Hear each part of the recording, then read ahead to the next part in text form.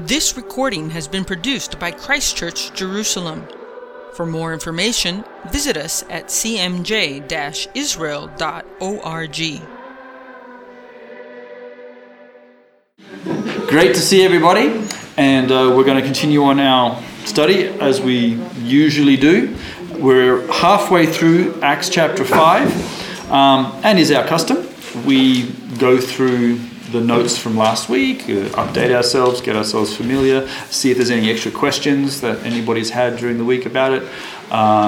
We will pray, as we usually do. That's Neville will pray, who's our spiritual director here and top intercessor for us. And then we will go and read the text and then discuss it. First, just on a surface value, what initially jumps out at the text for us, if there's something that we've seen before, if there's something that we've never seen. I don't know about you, but every now and again new verses appear in my Bible, which I swear were not there before. And especially Jesus, he often says some new things to me.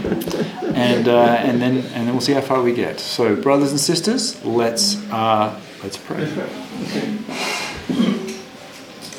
Father, we thank you for this time set aside to come together in your name and study your word. Mm-hmm. Lord, we pray through your Holy Spirit to be amongst us and within us, to lead us and to guide us, and to bless this occasion, Lord, for your glory.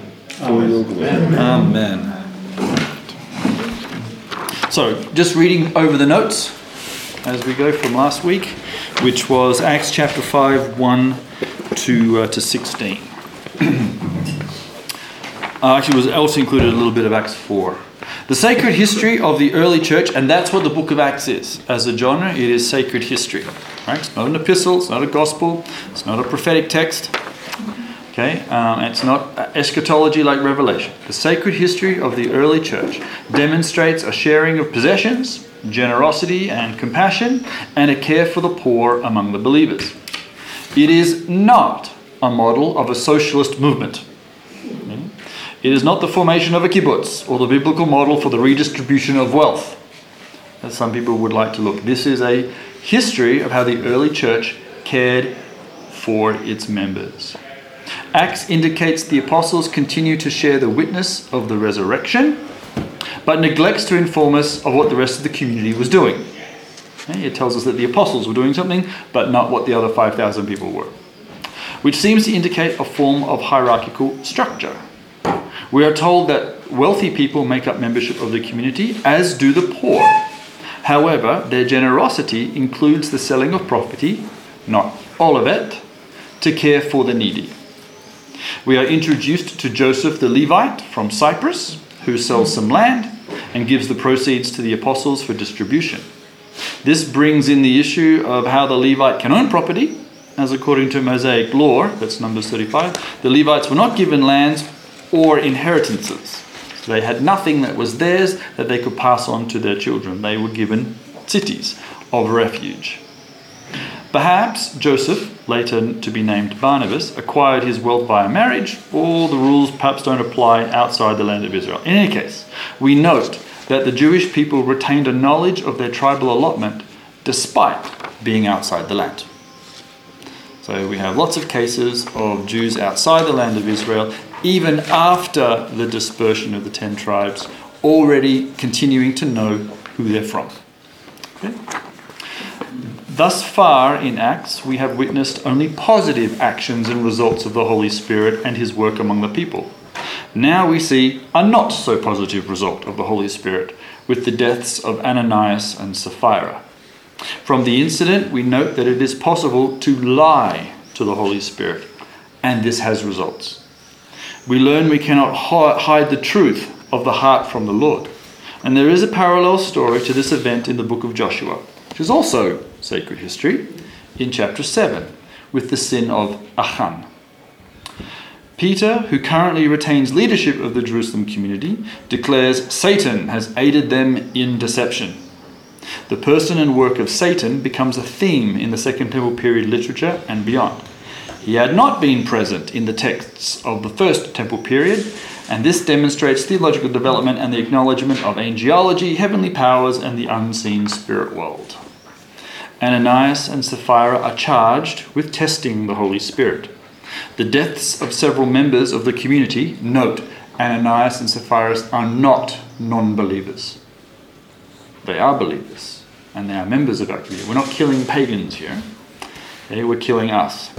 So the deaths of several members of the community occurs in the sacred history genre, not in a gospel or in a prophetic text. Most likely, this serves as a sign to the early community of the purity of God and the sanctity of His Spirit, and not as a pattern that will occur wrathful results if we lie to the Holy Spirit. For example, does anyone know of anyone dropping dead after they've lied to the Holy Spirit? It doesn't seem to be a very common occurrence around the world. It should be noted that the actual text in Acts does not say they were killed by Peter, or even by the hand of God. Those details are simply not included. It just says that they fell down dead. No blame is assigned. As noted above, Peter retains the leadership of the community. However, later he will be replaced by James. That's Jacob, the brother of Jesus. Why the future leadership change? We are not told. Several commentators note that fear grips the community, right? That's what it says in Acts after this event, and also of those not inside the community. So people are afraid, both inside and out. While the number of believers continues to grow, the incident perhaps left a mark on the image of Peter. Okay? Although this is really unknown. That is, people will go, there's Peter. He's that guy that killed those guys. Mm-hmm. Even though it wasn't him, you could still see that there could be a stain on his name or reputation. And so perhaps one of the reasons why he's actually replaced is, come on, Peter, this really isn't a good thing. Or simply he was actually told to go and itinerate. And we know that he did. We know, according to the New Testament, he showed up in Galatians. He showed up in Corinth. He showed up in Rome. And so you end up with this Peter actually doing itinerant preaching, just like Paul did, although without a book to describe those actions. However, Acts continues to demonstrate the apostles' power over the sick and the demonic. Though Satan has been acknowledged, the believing community can overcome his influence through miracles, healing, and the curing of those with tormenting spirits. Acts gives a note of honor to Peter by writing that those requiring healing sought his presence and even his shadow, perhaps trying to keep Peter's profile in a positive light. So that's what we get from the first 16 verses. Anybody want to make a comment on our discussion from last week? I get the feeling that Luke writing this, he just wants to be really careful about what he says. So he doesn't attribute the death to Peter. He just just the facts. Yep. You know. And then turns around and says, look how wonderful this guy is. People sought him. Even his shadow would help. So he's not that of a scary person. I mean, he has a real desire for accuracy and not to get carried away with interpretations of either the accounts or the text he's received or putting this together. He does make the explicit statement as well, however, that to Ananias, that Satan has filled your heart. Yep. God isn't the only actor in this drama here, and neither is Peter.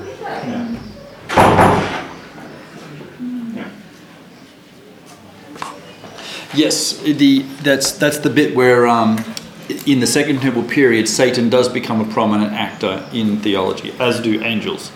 Angels suddenly get names, they get numbered, they have missions, they do battle, and that theology shows up even into New Testament writings, early Christian writings, and the Talmud. Okay. I have a question on this topic. I've always wondered what scripture Jesus had the authority to use to say the guardian angels of the children behold the Father in heaven. In terms of Hebrew Bible, of that we have right now. Or whether it's something that arose in the kind of intertestamental period, that kind of understanding of guardian angels for children, or at least angels who represent children before God. Right. It's a the idea of a sheer number of angels that everybody has first appears, to my knowledge, though it could be earlier, in Pirkei de Rabbi Eliezer, where he makes it. This is a guy who's actually a generation after Jesus, so it could just be an attribution to him, or it actually could be earlier. And he makes a comment that the angels that descend in Genesis 6 do so on Mount Hermon, which is the reason why it's named Mount Hermon. Harmon in Hebrew means many, the mountain of the many. Well, who are the many? These are the angels who descended, and they give them all names, and they're all the bad angels, and which is bad. And then he also makes a comment that when God came down to give his Torah at Mount Sinai, he came with 600,000 angels. Why? How many men came out of Egypt? 603,000. Tough on those three. Yeah, you don't get one. Okay. But the implication being, and the theological implication is that everybody had an angel. And you go, it is, except that the next comment is, didn't stop them from sinning with the golden cow. So it's nice to say, oh, we've got a guardian angel, isn't that fantastic? Well, it is fantastic, but it doesn't help you very much, does it? I mean, you go, an angel comes along and says, okay, I'm your guardian angel. Why are you building that idol for? Oh, you're an idiot. Should I stop him? I ain't going to stop him. Okay. And then what's your job then? I'm guarding. Okay. Against what? But it is interesting, Neville, that theology is there somewhere in the Second Temple period. They really begin to flesh out and develop the unseen world. They acknowledge its presence. They acknowledge that it's actually close. They begin to name angels, which we hadn't seen before. Why is there a shift? Why is there all of a sudden this new sensitivity to the spiritual realm and an understanding? The shock of, in the First Temple period, God was quite a local God. He lived and ruled and reigned in Zion. And he actually had a temple. And to the point where we can do anything we like because God's right there. And why would he want to destroy his temple? And then all of a sudden he got so upset, he did. And it was a massive theological shock for the people of Israel to turn around and go, but God was there. What is God doing? And so here they are in Babylon, and they're exposed to a Zoroastrian sort of influence, which had a very well developed sense of spirits. In fact, in the Zoroastrian Chaldean pantheon, the Chaldean tribe was so special that they could talk to spirits. And that's the reason why in the book of Daniel, when Nebuchadnezzar has a dream and he needs people to understand his dream, it says he brings in his necromancers, he brings in his sorcerers, he brings in his magicians, and he brings in his Chaldeans. They're a people group. And who's Abraham? Abraham is from he's Chaldean, and that's why he can talk to God. Right? Because he's part of that tribal group that just has a connection to the spirit world. So here we are in Babylon, and we're beginning to learn that actually things aren't as clear-cut as we thought they were. And when we come out of Babylon, we've first of all taken their calendar, and we've changed everything into their gods. And they admit that. Okay? So the Jewish calendar today is named after Babylonian gods. And they begin to develop their own understanding of how the spirits look. So they go back into the text and they begin to see, well, who is the spirit? Well, what does that actually mean? Oh, that must be the Shekinah. Who is this voice that speaks face to face with people? Well, that must be the angel. And so they begin to pick this, they begin to flesh it out. And then they say, what are these angels' names? I don't know.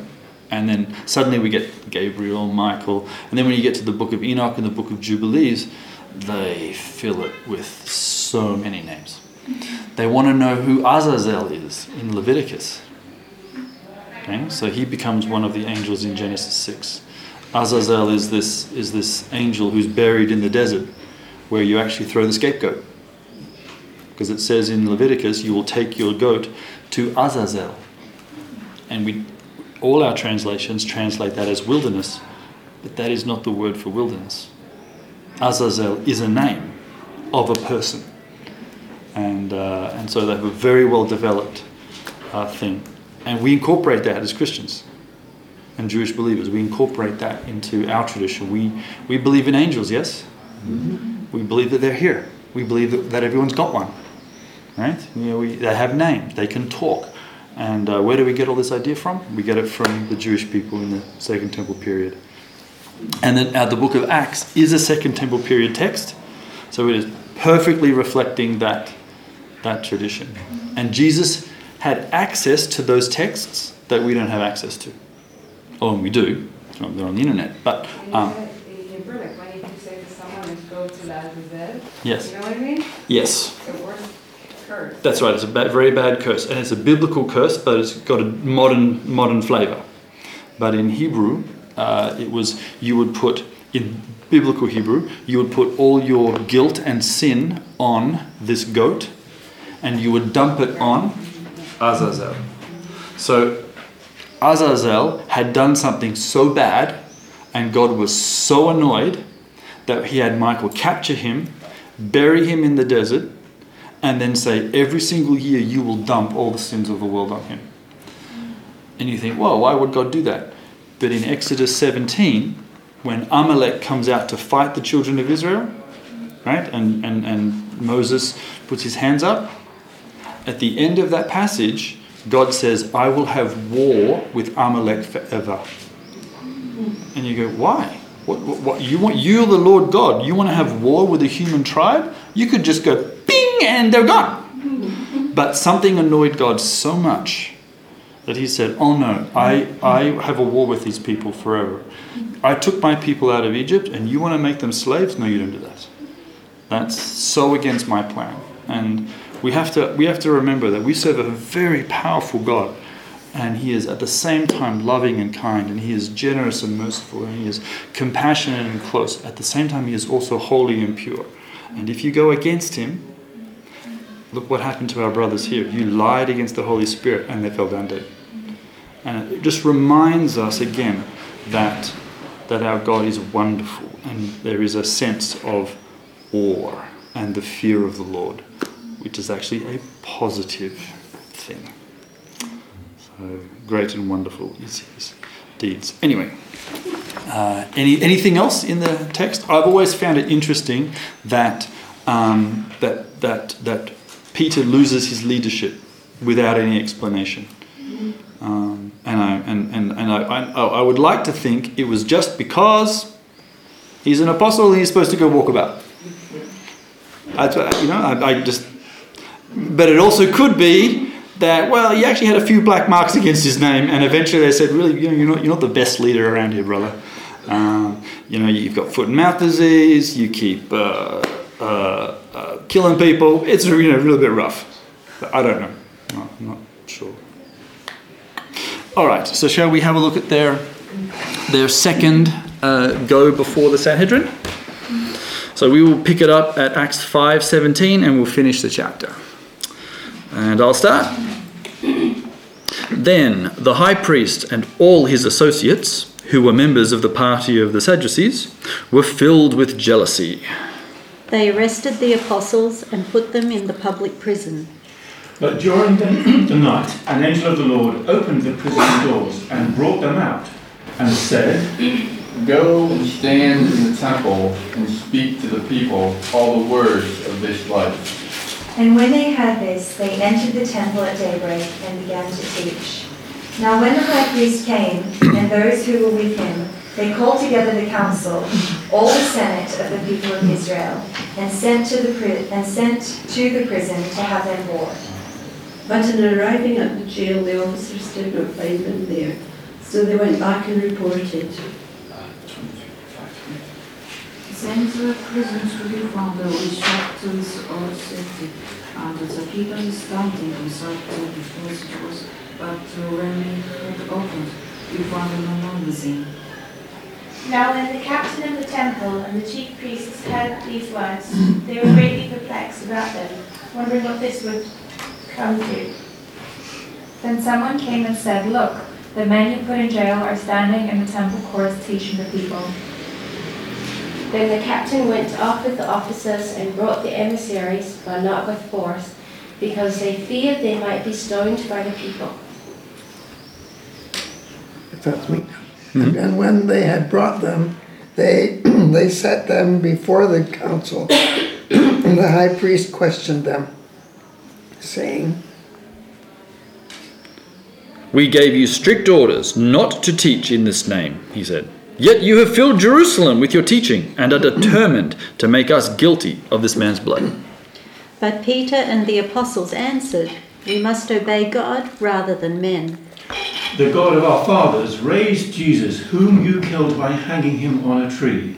God exalted him at his right hand as leader and savior, to give repentance to Israel and forgiveness of sins. And we are witnesses to these things. And so is the Holy Spirit, whom God has given to those who obey him." When they heard this, they were furious and wanted to put them to death. Since there one in the council, a Pharisee named Gamaliel, a doctor of the law, had an invitation among all the people and commanded to put the apostles forth a little space. And he said to them, "Men of Israel, take care what you are about to do with these men." Some time ago, Teudas appeared, claiming to be somebody, and about 400 men rallied to him. He was killed. All his followers were dispersed, and it all came to nothing.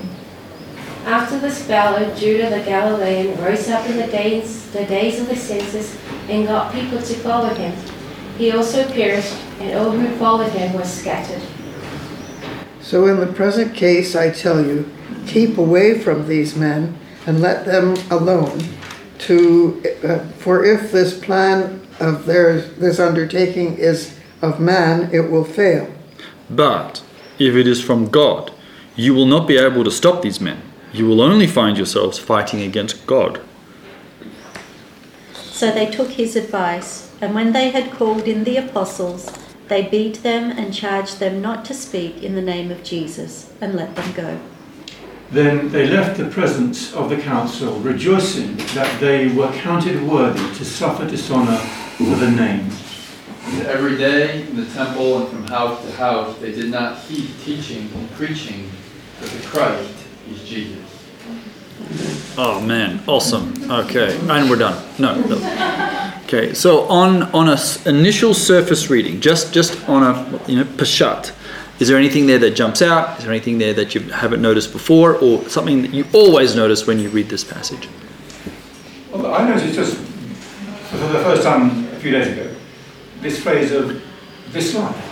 I hadn't seen that before. Maybe it's just, I haven't read this verse in this translation, but it's in. Which one? So this is verse. It's the angel's command, right? Yes. Yes. Speak to the people all the words of this life. I also found that, I was like, what an interesting command. As opposed, because in a normal, Protestant ears, you would have heard, "Go forth and preach the gospel." Oh, okay. But here is, "Go forth and talk about this new life." Interesting. We'll get to that in a minute. But yeah, I noticed that one too and thought, weird. I don't remember reading that before. No, I did not remember reading that before. I'm sure they're supposed to go preach the gospel. Anything else that jumps out for people? For me, it's verses 36 and 37, how they mention these people that they rose up. Yeah. People follow him, and then they're scattered. So I can imagine the confusion in the people to accept any kind of teaching that comes after seeing people rise up. Well, in context, what has actually happened with the Maccabees? What have the Maccabees done? Right? They rose up against the Greeks. Everything seemed to be going well, but then it imploded upon themselves, right? And then they invited eventually the Romans in, and the Romans had conquered. And so rebellion, what does it eventually lead to? Problems, right? And so there's definitely a nervousness amongst the elite to say, oh my gosh, every time we rise up with this messianic fervor, we just get crushed. So we've got to stop it. No one has a clue who this Theudas is. He's only ever mentioned here. No one's got a clue. The other guy, though, Judas the Galilean, is also mentioned in Josephus Flavius.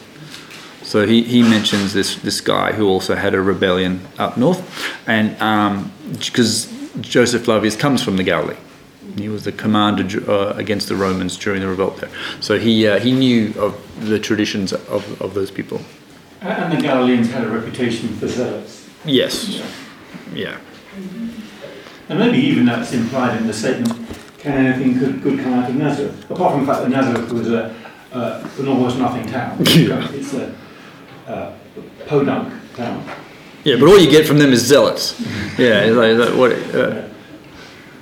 Yeah. All right. Cool. All right. So let's have a look at our text at a more in-depth level. All right. So the high priest and all his associates, who are members of the party of the Sadducees, are filled with jealousy. All right. Which high priest are we talking about? This would be Caiaphas, Joseph Caiaphas. Okay, there is actually a tension as to who actually really was the high priest. The text has Caiaphas, but it also keeps mentioning, sometimes in the same breath, a guy called Annas. And it's because the tradition had been that the high priest stayed high priest until he died. But by this stage, unfortunately, we have corrupted ourselves in the temple, and we're replacing the high priests kind of often. Bribery, this, that, and the other. It wasn't dynastic like it should have been. So there were some people who still considered Annas to be the high priest, and there were those that considered the new guy Caiaphas to be the high priest. And the New Testament sometimes mentions all their names, and sometimes just decides, well, we'll just skip it. Okay. I believe one is either the son or the son-in-law of the other. Yes, that's correct. They were related by family. Caiaphas is the son-in-law of Annas. Yeah. I got the impression that Annas wasn't booted out by his contemporaries, or at least he was relieved by the Roman authorities. Right. Maybe he was just a little bit too something. Dangerous. Yeah. But he stayed around. Yeah. Like he stayed very close to the upper echelon, and in fact appears together side by side. Yeah. I mean, maybe he was just too actually powerful, influential, and persuasive. Yeah. They needed someone else in the top job. Could be. Yeah. Yeah. And they're definitely members of the Sadducees, as we have. We know who they are. This is a Jewish community who has a very limited Bible. Right. They're only reading the Pentateuch and the Torah and maybe Joshua. Not 100% sure whether that was true, but different people. There was no Bible as we know of a Bible today, so all different communities and different groups had different books in their canon. Right? Exactly the same situation as we have today in the Christian world. No change. Okay, just more books. Now these people, these elite, it says they're filled with jealousy. What are they jealous of, do you think?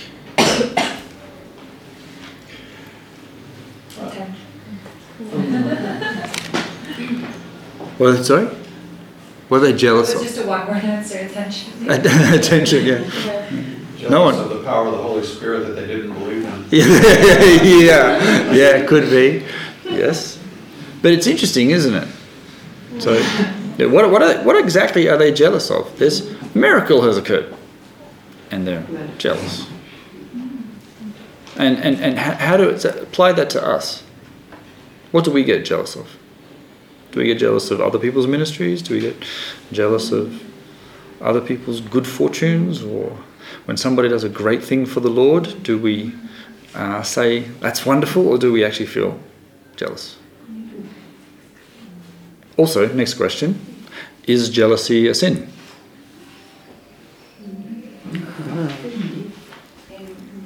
I would guess that in most cases not.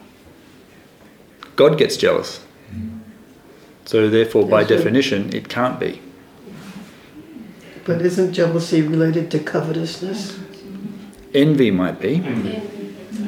Yeah. But so that's somewhere just another along, word. Yes, somewhere along the line, in the word jealousy, there is a positive aspect and a negative aspect. And so you can be jealous of your wife, which is a good thing. But envious of somebody else's wife, that would be a bad thing.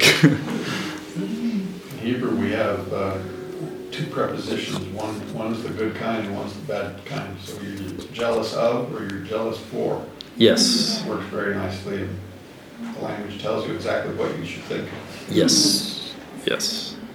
Yeah. So when it says God is jealous, He is jealous for. And here they are filled with jealousy. They have witnessed a miracle. This all should be positive. These are not. They're not arresting them for the deaths of Ananias and Sapphira. That's not what they're arresting them of. Although it's interesting that they are not. Think about it. Somebody died, and we haven't had any investigations. Has a murder been done? We're doing an autopsy here. We're getting Sherlock Holmes to come out and go, why are those two people dead? Peter, they walked inside your tent and then they came out dead. And we're not happy about this. Okay? But nothing happens. There seems to be no fallout from the deaths of two people in the community. Now, either no one was bothered or no one heard about it, although the text does say that there was great fear, or there was other information that's not included in this text to explain the fallout of the result. But definitely the high priests are not jealous of that. Oh, these guys can kill people by just looking at them. I want that power too, please. But it was almost certainly crystal clear to them that this spiritual movement stood against and undermined everything that their system, their worldview, their livelihood, the money they were raking in from the temple, it was all going down the drain in front of their very eyes, in their perception. In their perception. And the only way to deal with it was how devil's people knows how to deal with things. Yeah, so we grab the leaders, we grab the guys who will bite the head off the snake. Okay? I think the thing they're jealous of is probably this, Peter would walk along and even his shadow would heal people. Yeah. That I can imagine them getting, oh, I wish I had that. That would just not having to say anything, just walk down the street and these people would come. Yeah, and then they'd give me money. But yeah, so they grabbed the leaders, they arrested the apostles, and they put them in the public jail. And again, okay, they do it for, I don't know why they do it at night. I mean, but again, this idea that they're overnight in jail because they'll have a morning trial. Now, if you were really smart, wouldn't you just arrest them at 6 o'clock in the morning? Oh, they've come for morning prayer, and we could try them right there. But they don't. For whatever reason, they're arrested at night. They know the law. They are keepers of the law, and they obey the law. So they don't have a trial at night. But something happens. During the night, what does everybody's text say? I have an angel of the Lord open the doors of the jail. What does anybody else got?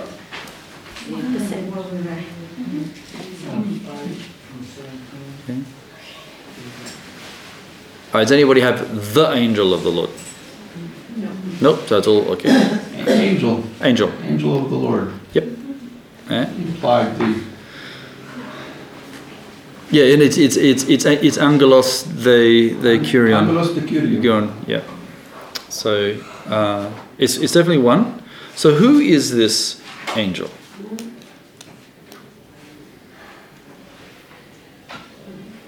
Whoever was on night duty that day. He was on night duty. Because the Bible knows how to name angels. Luke knows how to name angels. He named Gabriel. But all of a sudden, we get an unnamed angel doing his job. And we don't know who he is. And no, Lila, he's not Jesus. Because if it was Jesus, the text would tell you. It has no qualms about telling you that he rose from the dead or that he ascended to heaven and all this kind of stuff. But it's definitely angel. Guardian angel. The guardian angel, their guardian angel showed up. I'm really sorry, I wasn't paying attention, but I'm here now, boys. Okay, and away we go. You can also translate it messenger. Yes, you could. And when we use angel in English, that's a supernatural, pure and simple, out of wherever. Yeah. But a messenger, who knows exactly what the source or nature of the messenger was. Yeah. The messenger has to come from somebody to do something. Yeah. In the Hebrew Bible, you have Malach Elohim, you have the angel of the Lord come and do various things. And only once in Isaiah do you have this very obscure guy called Malach HaPanim, the angel of the presence. It only occurs once in Isaiah 63, I think. And this is an obscure type of angel, and we have no idea who it is, but it is interesting and I think worthy to note that in the Septuagint, everybody knows what the Septuagint is? Yes? Okay. No, Septuagint. Septuagint is Greek Old Testament. Okay, the Hebrew Bible that gets translated into Greek several hundred years prior to Jesus and is widely read. In fact, the most widely read of the Bibles. Okay, at the time of Jesus, you had the Bible in Hebrew, Greek, and Aramaic, and they are different. Okay, and our Bible, New Testament, only quotes Septuagint Greek. Okay, and which is interesting to note. And in Septuagint Greek, when you get to Isaiah 63, they don't call him the angel of the Lord or the Melech HaPanim. Do you know what they call him? God. Yeah, there you go. The angel of the face. No, that's actually God himself. And you go, now that's an interesting little piece of theology when you get into the late Second Temple period, where they begin to say that God can actually manifest his presence in the form of a spirit being, an angel. Okay. Which is an interesting little move there. I just thought it was worth announcing. But here we have an unnamed angel. Not sure who he is, but what can he do? He can open doors, right? He's pretty good at it. And he can talk. So, which is great. So he doesn't have a heavenly language that no one can understand.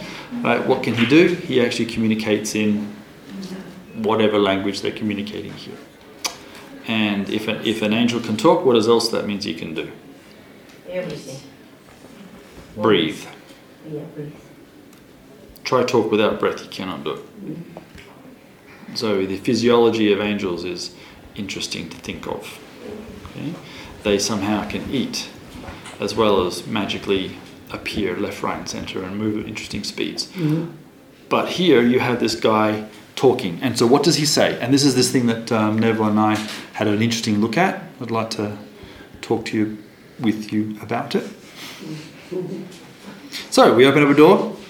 Go where? To the temple. Go public. Back to the temple. You know? And do what?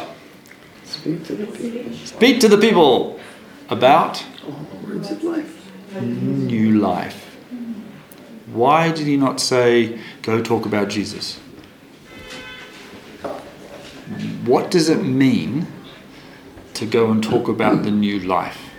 Like if let's just say an angel came to you tonight and said, Goldie, I'm going to open this door because I'm really good at it. Okay, watch me. Okay, now go into the streets of Ben Yehuda and tell them about this new life. What would you say? What does it mean to you when you hear new life? The new life. This new life. It doesn't have a new life. Doesn't yours? Just this life. This life? Mm-hmm. It's because the resurrection took place already during the book of Acts. The resurrection people, when God resurrects, Jesus' second birth. Yes, but it doesn't. Yes, there was a power to make them activate their life new.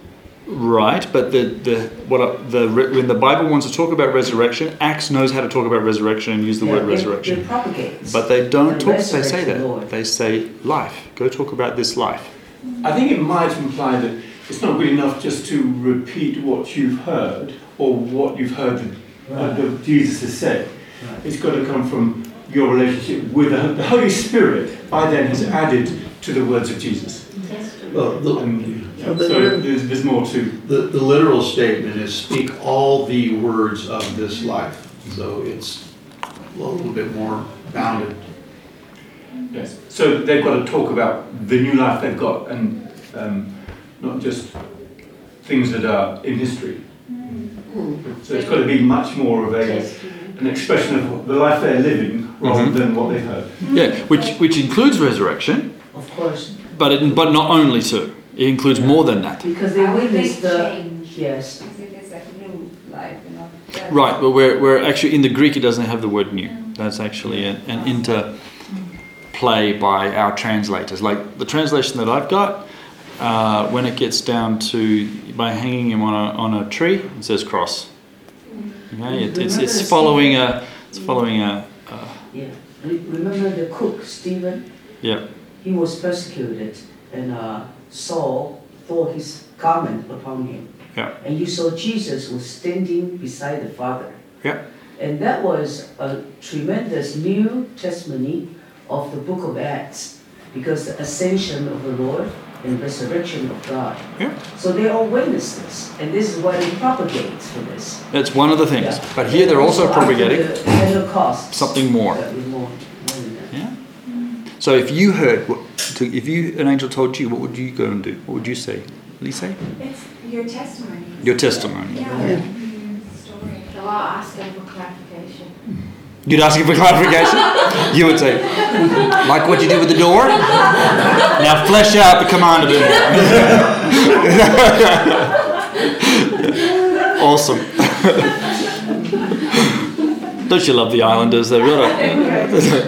I'll be glad to go, but could you come with me? Would you come with me? I'm not going by myself. Yeah. Yeah, it's also interesting. Yeah, the angel just shows up, lets them out, and is like, oh, bye. I'm not even going to hang around when the jailers come. The human mediation here is the point, I think, because God has determined that the work be continued through human beings. The angels may pitch up on occasion and poke and push or prod privately, but it's human beings that have to do it on the open stage of history. Yeah, what a plan, eh? Yeah. Okay, so at daybreak, this occurs at night, and then they are released, and then they go at daybreak. They enter the temple. Now, it's interesting that they can only do this at daybreak. They can't get in at night because it's locked. I mean, sure, the angel could probably have opened those doors too. That's right. But they enter, so they're there for morning prayer, okay, or what they call shacharit, that's the morning sacrifice. They go there as they have been told, and they begin to teach the people. Now, again, we're not told exactly how many of the apostles this is. All right. In Acts 6 it says 12, but in Acts 5, and so previously it has not mentioned any number, except Acts 1. And so we're not 100% sure of the timeline. It might not be chronological. Just like in Acts 3, it starts one day. Yeah. Okay? You're not sure when it's all put together, and you're not sure when the apostles actually split, or how many times they come back to Jerusalem. So it's a number, but if they wanted to say 12, they could have, but they chose not to. It still could be all 12 too. I'm not sure.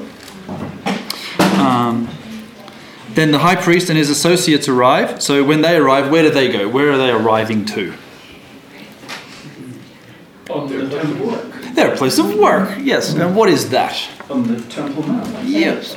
Yes. They're members of the Sanhedrin, and the Sanhedrin actually has some office space. Okay. So wherever the apostles are, obviously they weren't right out front. And the Temple Mount platform, as you know, when you've been up there, is actually rather large. So it is possible for the apostles to have been over there, and our Sanhedrin show up and go into their offices and say, right, okay, let's get ourselves organised. Now, someone go to the prison and fetch our friends. Despite the fact that, 50 metres away, unbeknownst to them, because they can't see it, it's around a corner, they're doing their thing.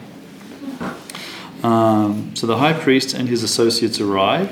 They call together the Sanhedrin, and the Sanhedrin is made up of the full assembly of the elders of Israel, okay, which includes the party of the Pharisees and the party of the Sadducees. And they sent to the jail for the apostles. But on arriving at our said jail, the officers don't find them there. So they go back and report. And what do they say? We found the jail securely locked, with the guards standing at the doors. Okay? So how did they get out? Well, I think the angel must have locked the doors as well as unlocked. Yeah. So not only he covers his tracks, but there were so far we've never heard of guards yet. We just have locked doors. So we haven't knocked the guards out. We haven't. Right? It hasn't. Also interesting that the public prisons. Yes. Is that the Roman public prisons? The Yes. Jewish public? It's probably not the Roman public prison. Yeah. Because actually, so far, we haven't heard about Romans at all. Yeah. Oh yeah, the book of Acts hasn't been bothered about Roman soldiers. It will later, but at the moment, so I'm not sure, John. I'm going with Jewish temple prison. They just threw them in jail without a trial, without. Yeah. So the guards are standing at the doors. We haven't heard about these guys before, but apparently they're there. And when we opened them, we found no one inside. As opposed to, so the public prison might have actually been empty that day. On hearing the report, the captain of the temple guard and the chief priests were at a loss, wondering what this might lead to. What are some of the possibilities for our security officer? The guards are in with the disciples to let them out and let them lock up again. Although I would assume that would the guards have had the keys? Or I don't know. Yeah. I mean, all kinds of things could go through your brain. You could go with collusion. Oh, they're disciples as well. They let them out. In which case, how do those guards feel? Well, would there be a penalty for them? There would be a penalty. Releasing prisoners? Yeah, there'd be a... And probably just embarrassing. Oh, yes. Yes. That's right. Whatever you do, don't let him guard. He's absolutely useless. Okay? Right. I mean... You might not be embarrassed for long, though. Well, that's right. Yeah, that's right. Yeah. We'll show you how to lock someone up. In you go. I mean, what happened with the Philippian jailer? He knew that it was a... it was... Yeah. That was Roman. Yes. So these guys can't kill anybody. Yes. So this is Jewish justice, but they're still nervous though because they've blown it, right? Somehow, has there been some inside work? How many of the guards are actually bought and paid for by the disciples now? Who actually can we trust? All kinds of conspiracy theories go up. And what's interesting is you can see that occur in the evil world. What's that expression? There's no honor among thieves. Evil often eats evil. Devours itself. So then someone came and they said, look, oh my gosh, there are those guys that we said, well, they're actually over there. And these men are standing in the temple courts teaching the people. At that time, the captain went with his officers and he brought the apostles, though he did not use force because they feared that the people would stone them. So what does that tell you about the atmosphere in Jerusalem? Yes. That, you're the temple guards, you've got weapons, you're doing your job, and yet you're actually afraid of everybody else. And where would they get their stones from? From temple. What does that tell you about the temple? There's a stone quarry nearby. It's like, if there must be, we have no idea. We have no idea whether there were rocks lying around everywhere. I'm just going to go worship the Lord. Ow! What the heck is that doing there? Wasn't it still being built? It was still being built. Well, not the platform. I imagine that one was finished a while back.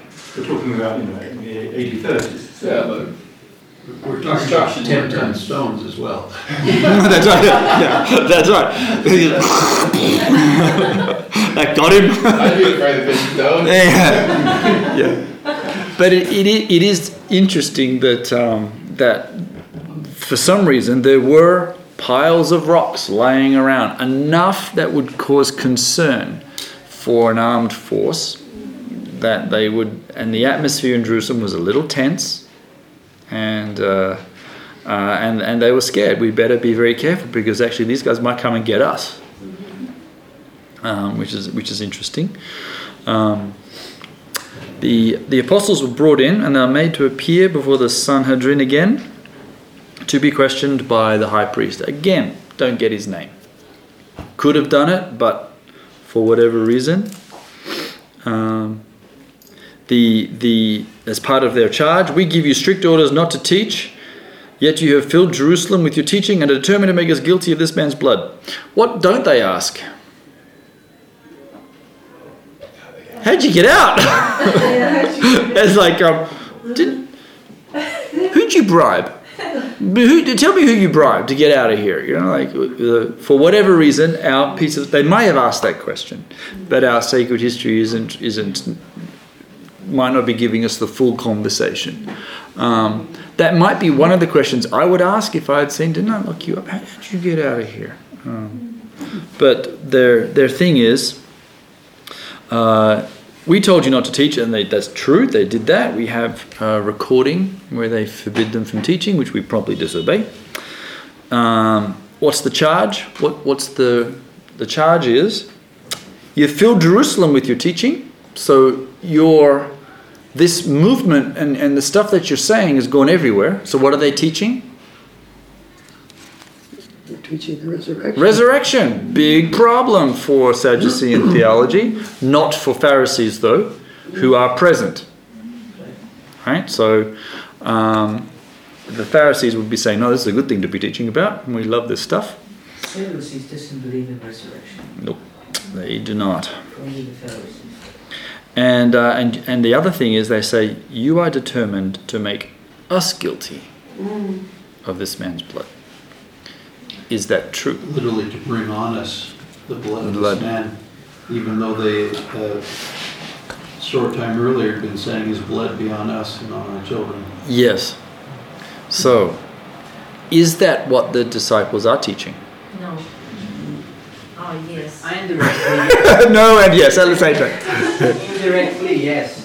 Because it was public that the Pharisees and all the people killed Jesus. Right. So if they were teaching about Jesus, they were also saying, I don't tell that you killed, but I say that Jesus died and resurrected.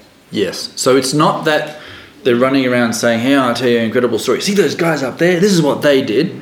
Rather, as just, part of the story, it comes out, well, who killed Jesus again? What was our leadership? And they did it clandestine. They did it. Remember that guy, how he was on a donkey and we had all the palm branches and things. The very next day, we wake up and the guy's hanging on a cross. And so their charge also reflects their fear. They're afraid that this message is so popular, and they're afraid that you're blaming me. Because if you keep blaming me, what might happen? Those stones that were over there might start coming my way. And, you've got to stop that. So Peter and the other apostles, again, Peter's still the leader here. Okay, he has a great line. What's his great line? We must obey God rather than human beings. Okay, and that's awesome. And can sometimes, as we say, I can do anything through a verse taken out of context. Right? We can have, my boss come along and go, Aaron, you need to do this. No, I shall obey God rather than man. Acts 5. Okay, and suddenly, we're not doing anything our human masters say. But we do have bosses, don't we? And we do have to do what they say. So, but here, so we have to keep it in context. We cannot take a verse out of context and make this a blanket case for running around and doing whatever the heck we like. Peter and the other apostles replied, we must obey the Lord, must obey God rather than human beings. And in this case, it is referring to what? The preaching of the Messiah. Okay? That's it. You told us to stop, we cannot. That is not something we can do. Okay? Now tell me to wash the dishes, fine. But preaching the Lord, I cannot do that. That I have to keep doing. And his next line is very interesting. Well, it's just for me. Yep, 30. The God of Our fathers. Our ancestors, right? And has raised Jesus from the dead. The resurrection again. Love that resurrection. Whom you killed. You're blaming us. Well, yep. Yep. I mean, this comes also in the first time that they're before in chapter 4. Mm-hmm. It says when they're up before the Sanhedrin because of the healing that they did, and they said, "Let it be known that to all of you and to all the people of Israel that by the name of Jesus of Nazareth, whom you crucified, whom God raised from the dead." So it's this really telling them, just making it very kind of personal to the Sanhedrin that they were involved with the crucifixion. Yeah. So that they're kind of saying the same thing, different words. Whom you killed by hanging on a tree. Yep, on a tree. Yeah. I mean, the Greek word there kind of can also mean wood or wooden beam that you hang on a tree, and not necessarily in the cross shape, where it actually has a different Greek word. But it also reflects that at the time of Roman crucifixion, we have an image of a piece of wood and another piece of wood like that, and we tend to make it like they're planks, and we find it in our art, we find it in our movies. More historically accurate, it's a tree. Yeah. And he's carrying the cross. He's carrying the cross. It's also wood. This is a Hebraism. It's etz. It is coming through here. Yes. It was undoubtedly etz or whatever the Aramaic equivalent was. Right. When Saul went to Damascus, he was trying to catch the Christians there because they believed Jesus, the one is to be cursed because he was hanging on cross. Tree is mean hang on the tree. It's a Roman because it's reflecting the Hebrew, which comes from biblical Hebrew, that cursed is the man who hangs on an etz. Right. So how can you follow a person which is cursed? Well, this is why Saul want to kill the Christians. Right. And right now, his proclamation is outstanding. He said the one was crucified that's supposed to be cursed is resurrected. Right, dude. Yeah. Yes, it goes in the place of all and really disturbing to those people. Very much. Religious, really disturbing. Yeah.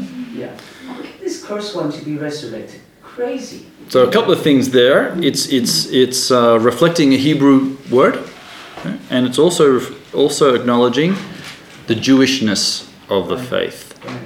The God, it's not a new God, right? As some people would like us to think in our modern period. This is the God of our ancestors, the God of our fathers. It's the same God, the same yesterday, today, and forever. He has not changed. And so the one that did the flood, the one that created the world, the one that sent the prophets is the same one who resurrected this guy. And and God has exalted him to his own right hand as what? What word have you got in verse 31? God. Prince and Savior. As his firstborn son. What would if you were going to write that sentence? What would you put? What's the one word that's missing? Oh yeah, I guess so.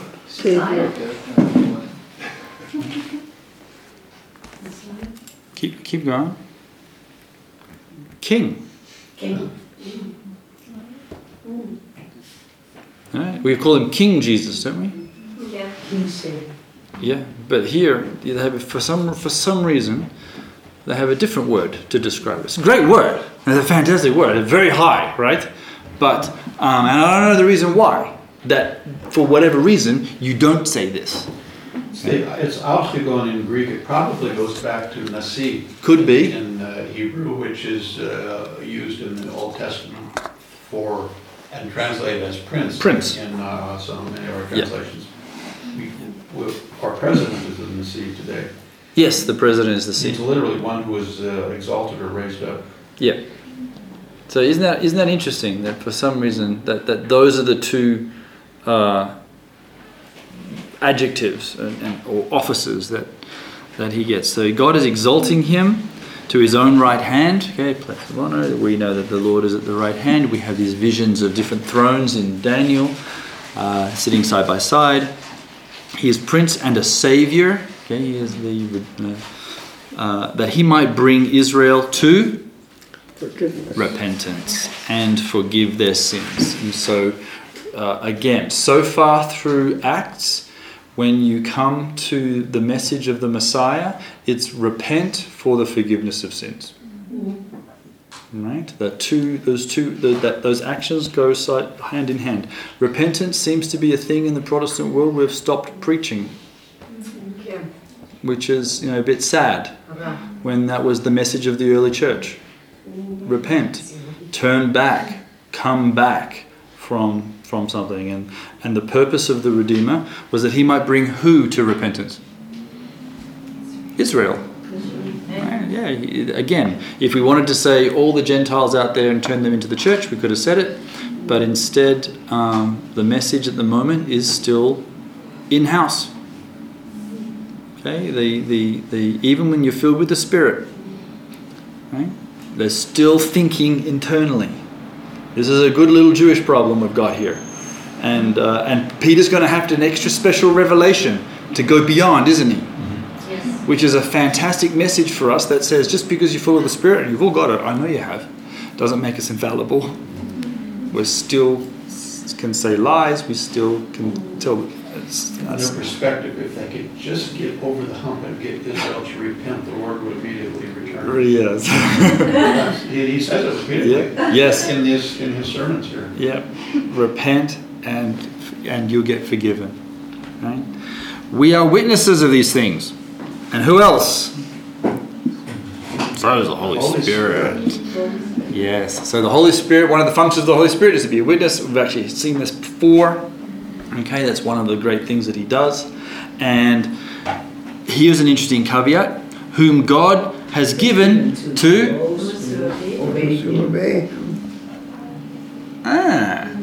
So that's going to miss out some people. Not everyone. Interesting, isn't it? Not those that believe him or trust him and obey him, it's all wrapped up together there. But isn't that interesting? Not, which is normally the way you would normally want us to say it. First of all, get baptized and then you get the Holy Spirit.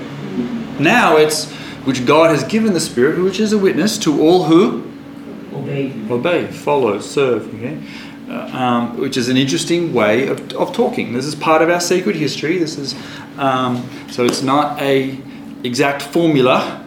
Although here you have Peter, who's I'm going to assume speaking by the Holy Spirit, although the text doesn't say that. Sometimes it says that. Here it's very interesting that your book of Acts 5. The Spirit is already activating in all the believers. Yes. In such a way, so really activated in there for them to obey. Not to obey. Yeah. So that kind of the function of the Spirit is really powerful in the book of Acts. Should I say that? Well, let's make sure that the chicken's not coming before the egg. Whom God, in this case, it says here, whom God has given. So God gives the Spirit to those who obey. So what are the people already doing first? Obeying. And then giving the Spirit, which is going to help them to obey the Lord, which means you might get some more of the Spirit. And it becomes but it's an interesting thing. Which comes first? Do you get the Spirit and then you can obey God? Or are you obeying God and get the Spirit? And you got to be very careful because good Protestant theology will definitely say it's one way. Yes. Okay? Especially if you're Martin Luther. Right? Yeah. Okay.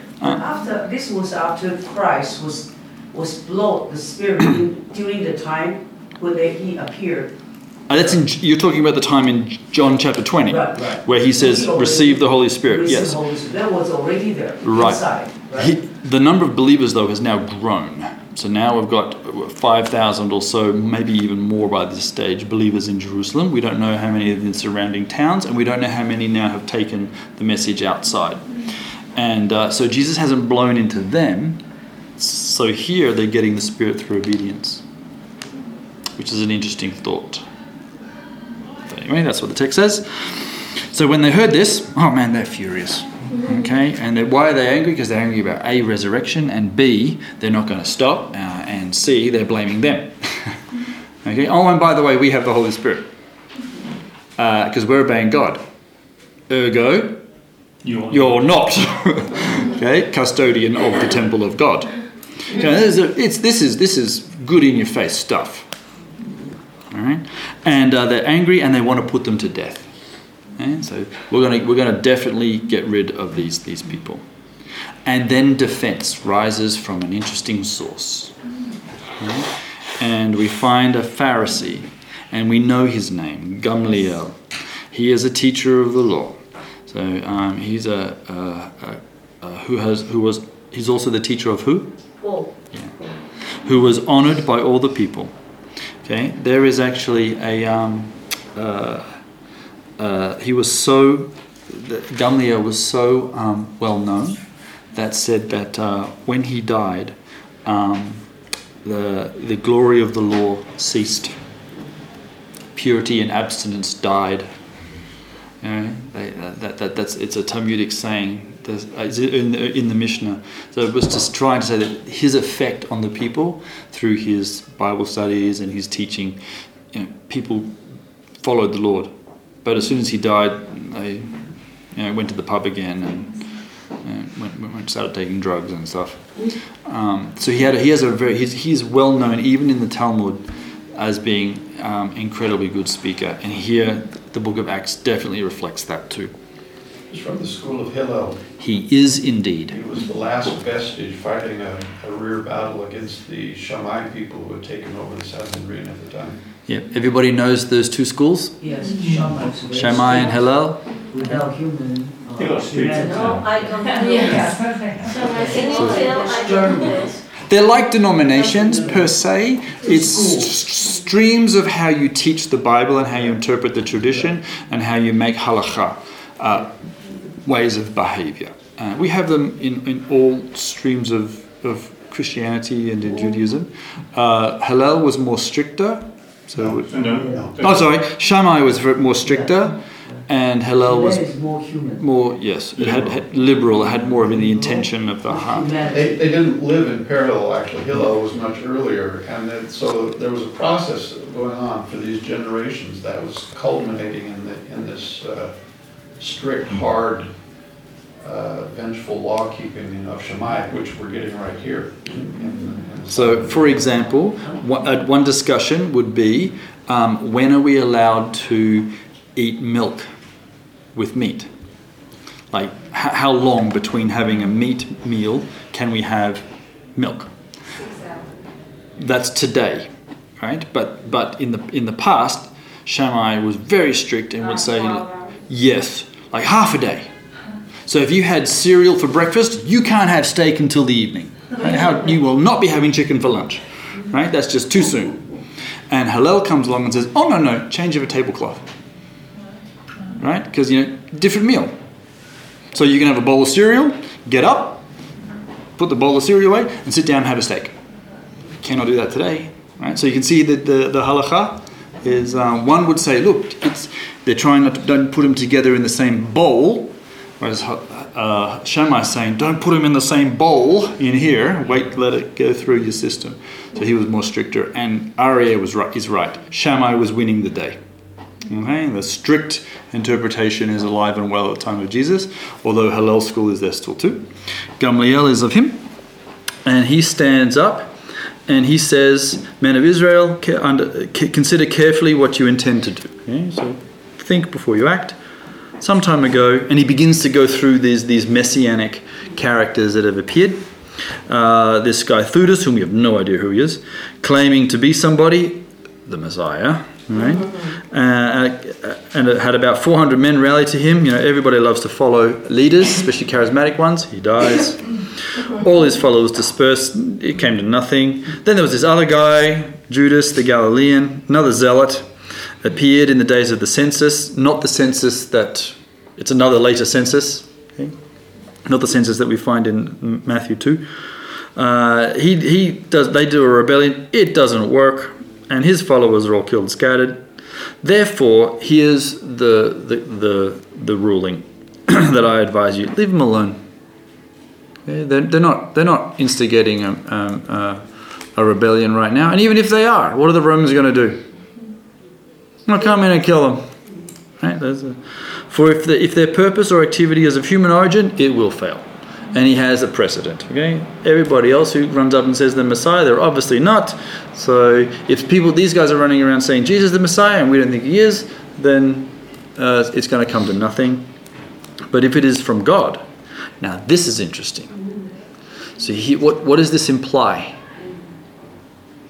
If it is from God, you will not be able to stop these men. You'll only find yourself fighting against God.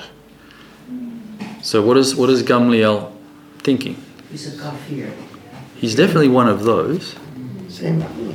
It's what's his granddaughter doing at this time? Anyone know? She follow? Yep. Her name is Joanna, and in the book of Luke, she's named as one of the rich women who's paying for Jesus' ministry. Okay? And according to tradition, who buried Stephen? Gamliel. According to tradition, to this day, you can go to Gamliel's tomb, and it actually has a sign, burial place of Stephen. Okay, is that according to tradition, he said Stephen should never have been killed. This is terrible what you've done, so I'll bury him in my own family tomb. So is this Beit Jamal or is it? That's the one. Beit Jamal. Okay, which you can go to today. Okay, and so Gamliel actually is it doesn't say anywhere that he himself became a follower of the Messiah. It does not say that. Okay, but For Jesus. he definitely did not want to stop the movement. He certainly didn't want to do anything against his own granddaughter.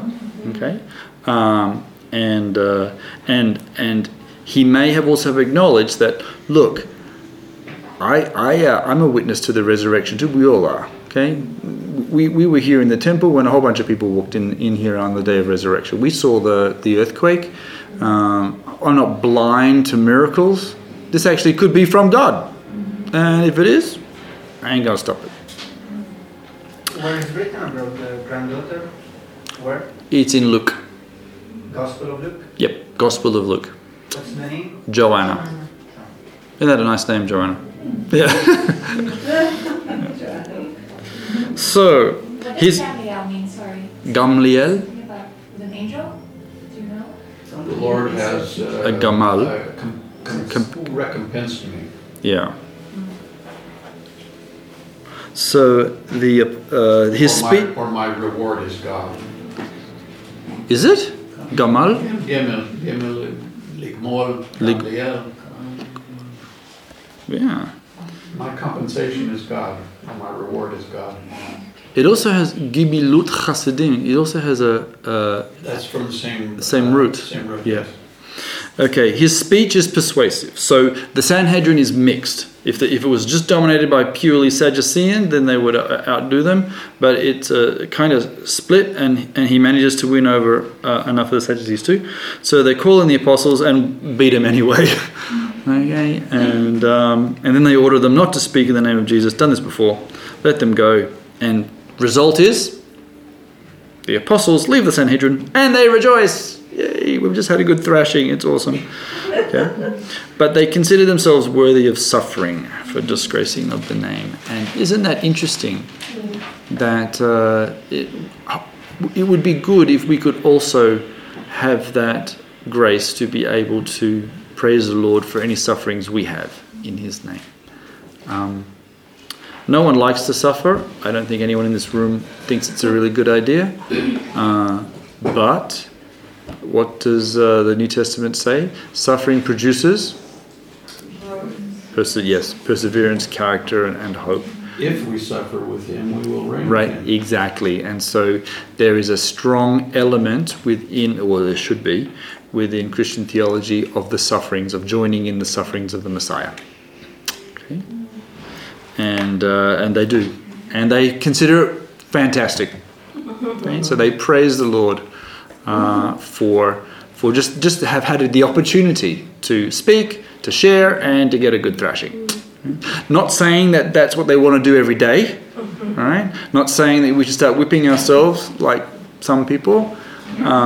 However, when it is time for us to suffer, then take courage and support each other through it, because it's in some weird way a blessing.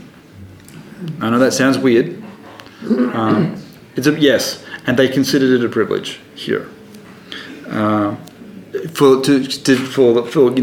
doing something called Kiddush Hashem, right? They're sanctification. Sorry?